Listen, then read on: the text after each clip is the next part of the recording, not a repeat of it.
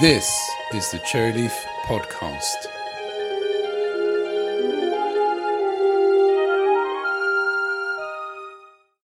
Hello, and welcome to the Cherryleaf Podcast. In this episode, we're going to be looking at hiring opportunities for technical communicators. So let me give you some background. Cherryleaf has a projects team that provides documentation services, writing services for organisations.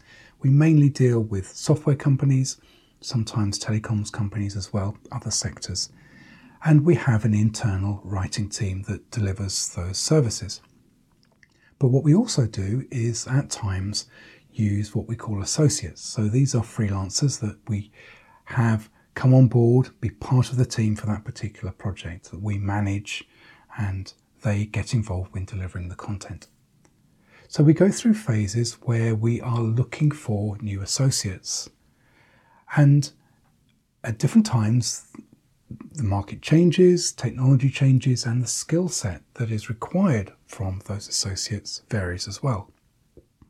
And what's true for us may also be true for other organisations.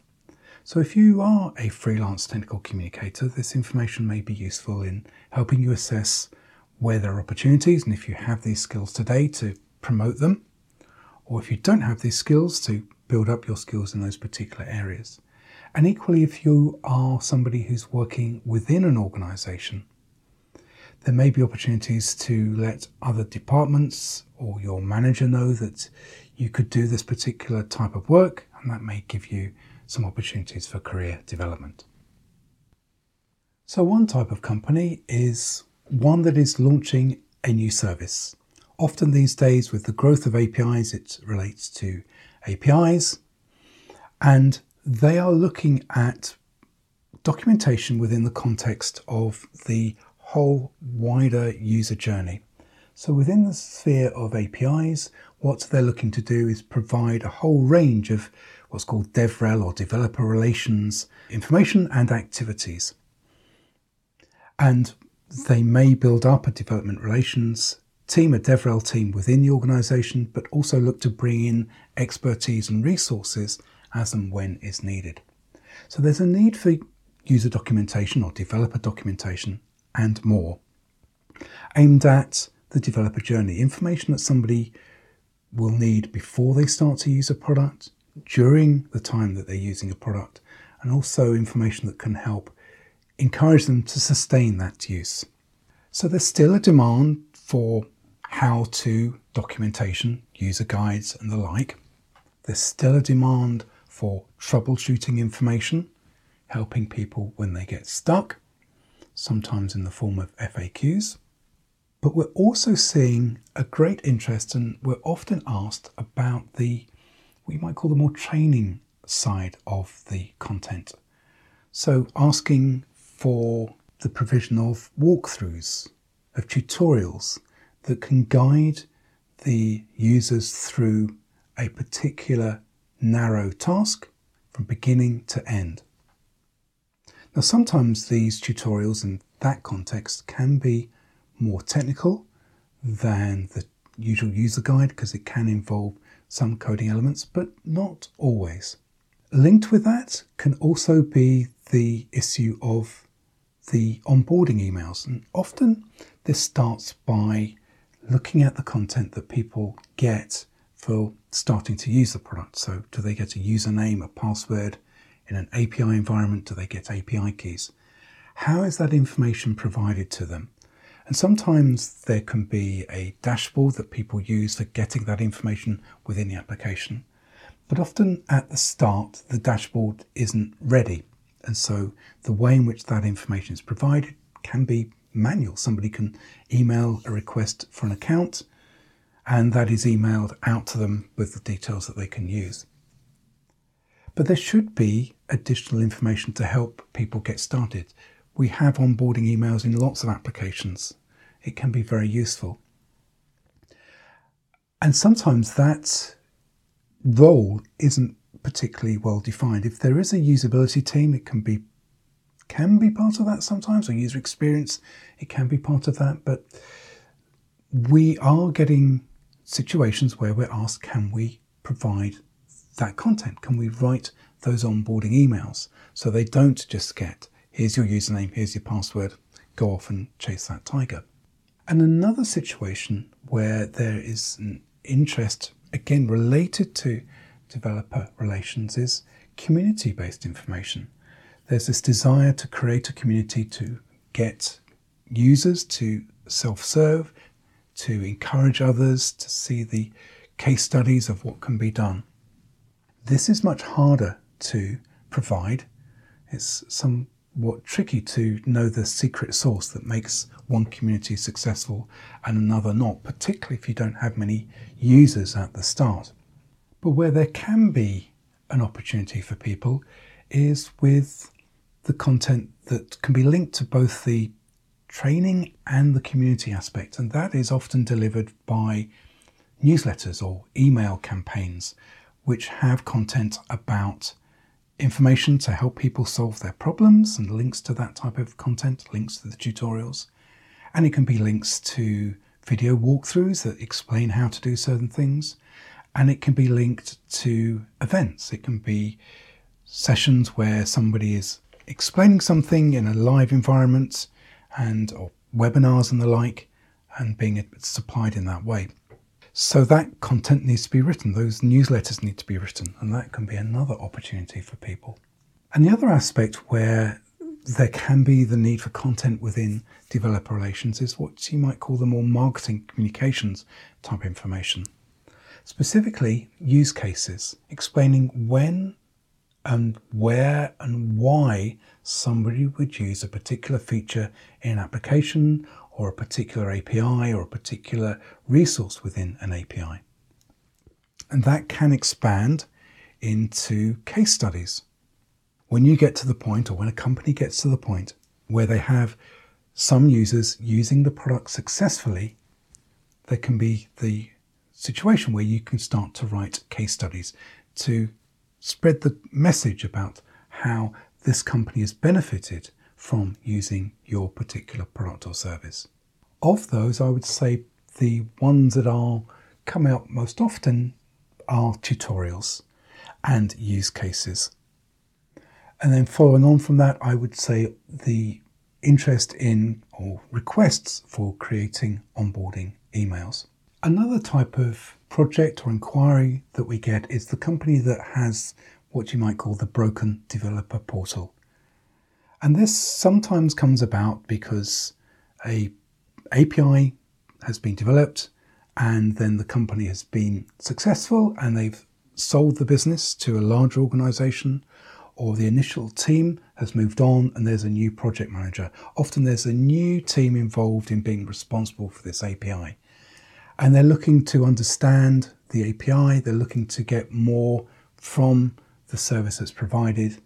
Often they're looking at the documentation that exists and scratching their heads and thinking, if this is bad for me, then this must also be bad for the end users as well. So we get inquiries for, can we fix this portal?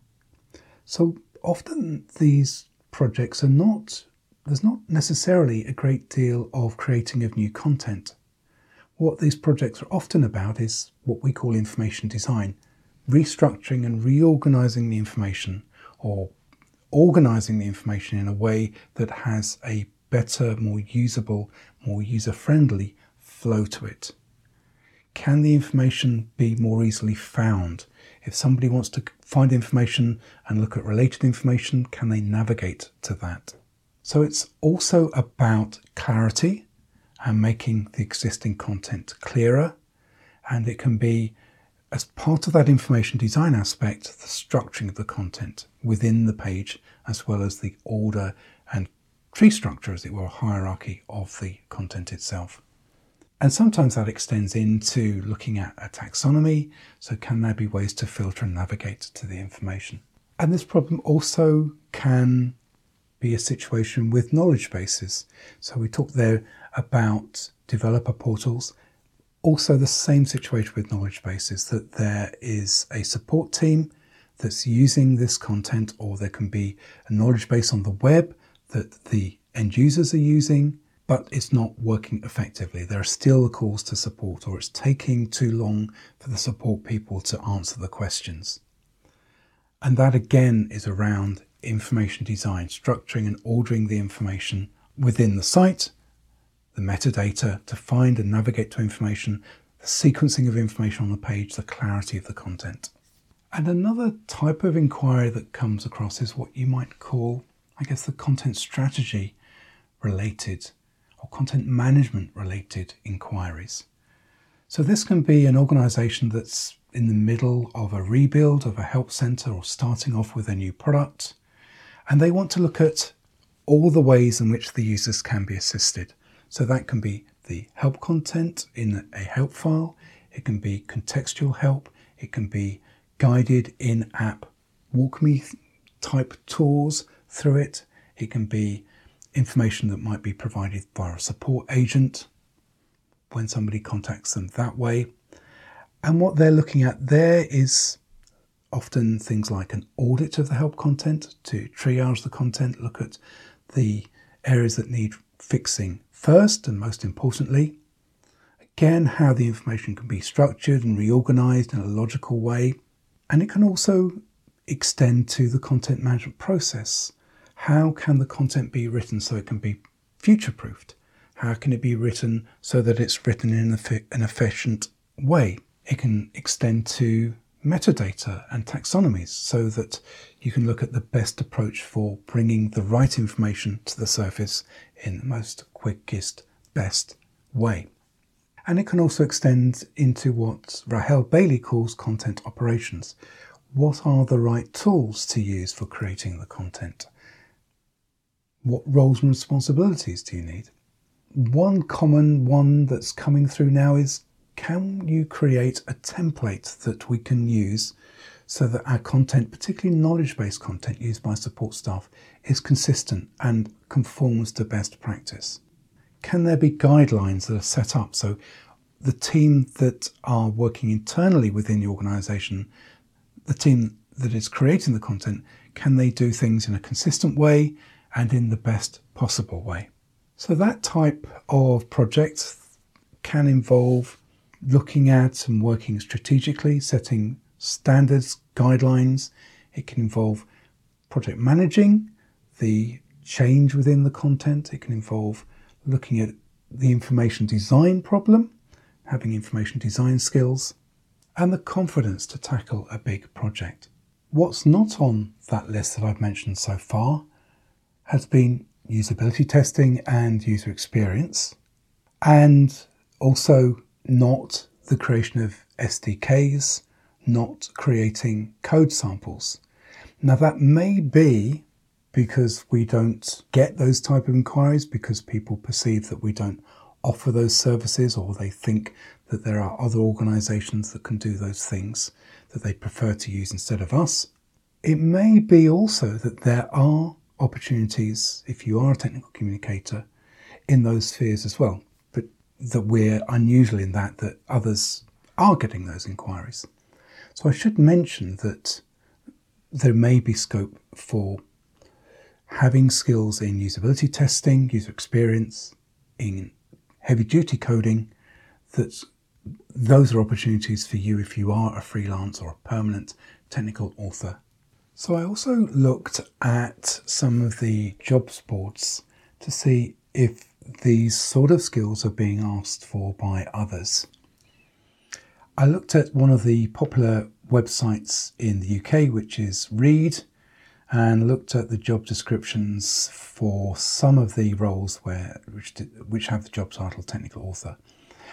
And none of them really reflect the skills that we're being asked for here. They're very much the sort of traditional technical writing roles, technical writing skill sets that's been around for years.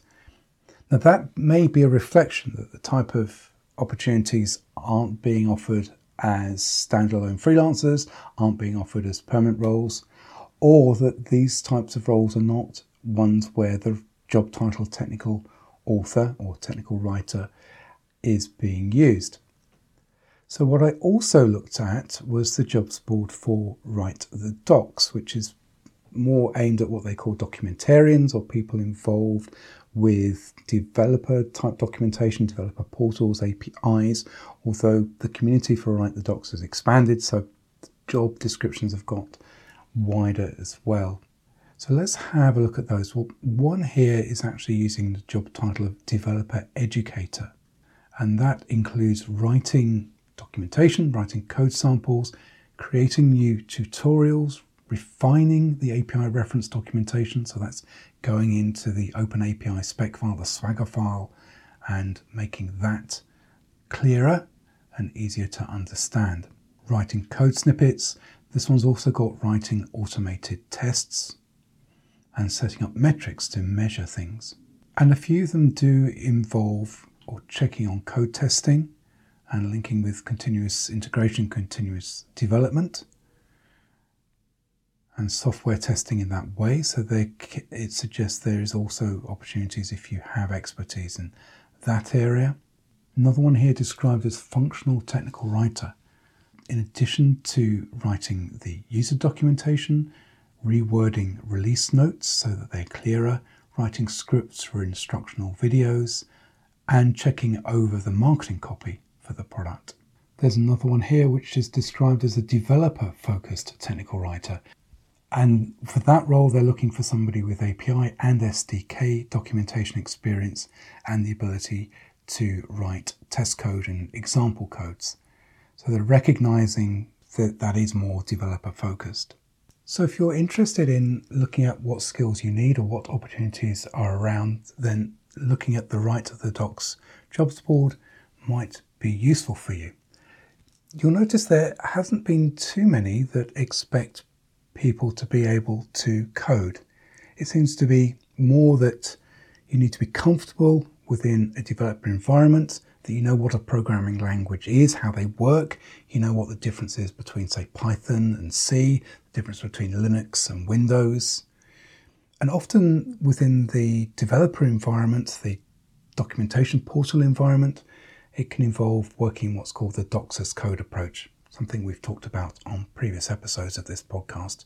And you're comfortable working in that way, writing content that goes up to Git and gets published, gets approved and processed and published using that type of approach. So I mentioned we are looking at the associates we've got and looking to see if we can have more on our books in case, as and when we need to bring in additional resource for the projects that we have and bring in the right person with the right skill set. If you do think that you have a skill set that matches, then you can contact us at info@cherryleaf.com. Now, because of the taxation rules in the United Kingdom and in the United States, we tend to work with people that are working via a limited company. So in the UK, there's somebody that has their own limited company and that the billing is done through them rather than self-employed people. Or they go through what's called a managed services company or an umbrella company. And there can be also similar issues or restrictions or concerns about taxation for people that are based in the States. Most of the work that we get is for clients that are in the USA or in the UK or in mainland Europe. So our preference is also for people that are either in the States, in the UK or in Europe. The work is nearly always done remotely, off-site. But from a time zone perspective and for other reasons, particularly the taxation reason, those are the countries where we tend to have our associates. So that is it. I hope that information is useful. If you've seen other skills and other opportunities coming out for technical communicators, things that you've been asked to do and you'd like to share with others, let us know, info@cherryleaf.com. Otherwise, thank you for listening. If you want more information about Cherryleaf, it's on our website, cherryleaf.com. Apart from that, thank you for listening, and I look forward to speaking to you next time.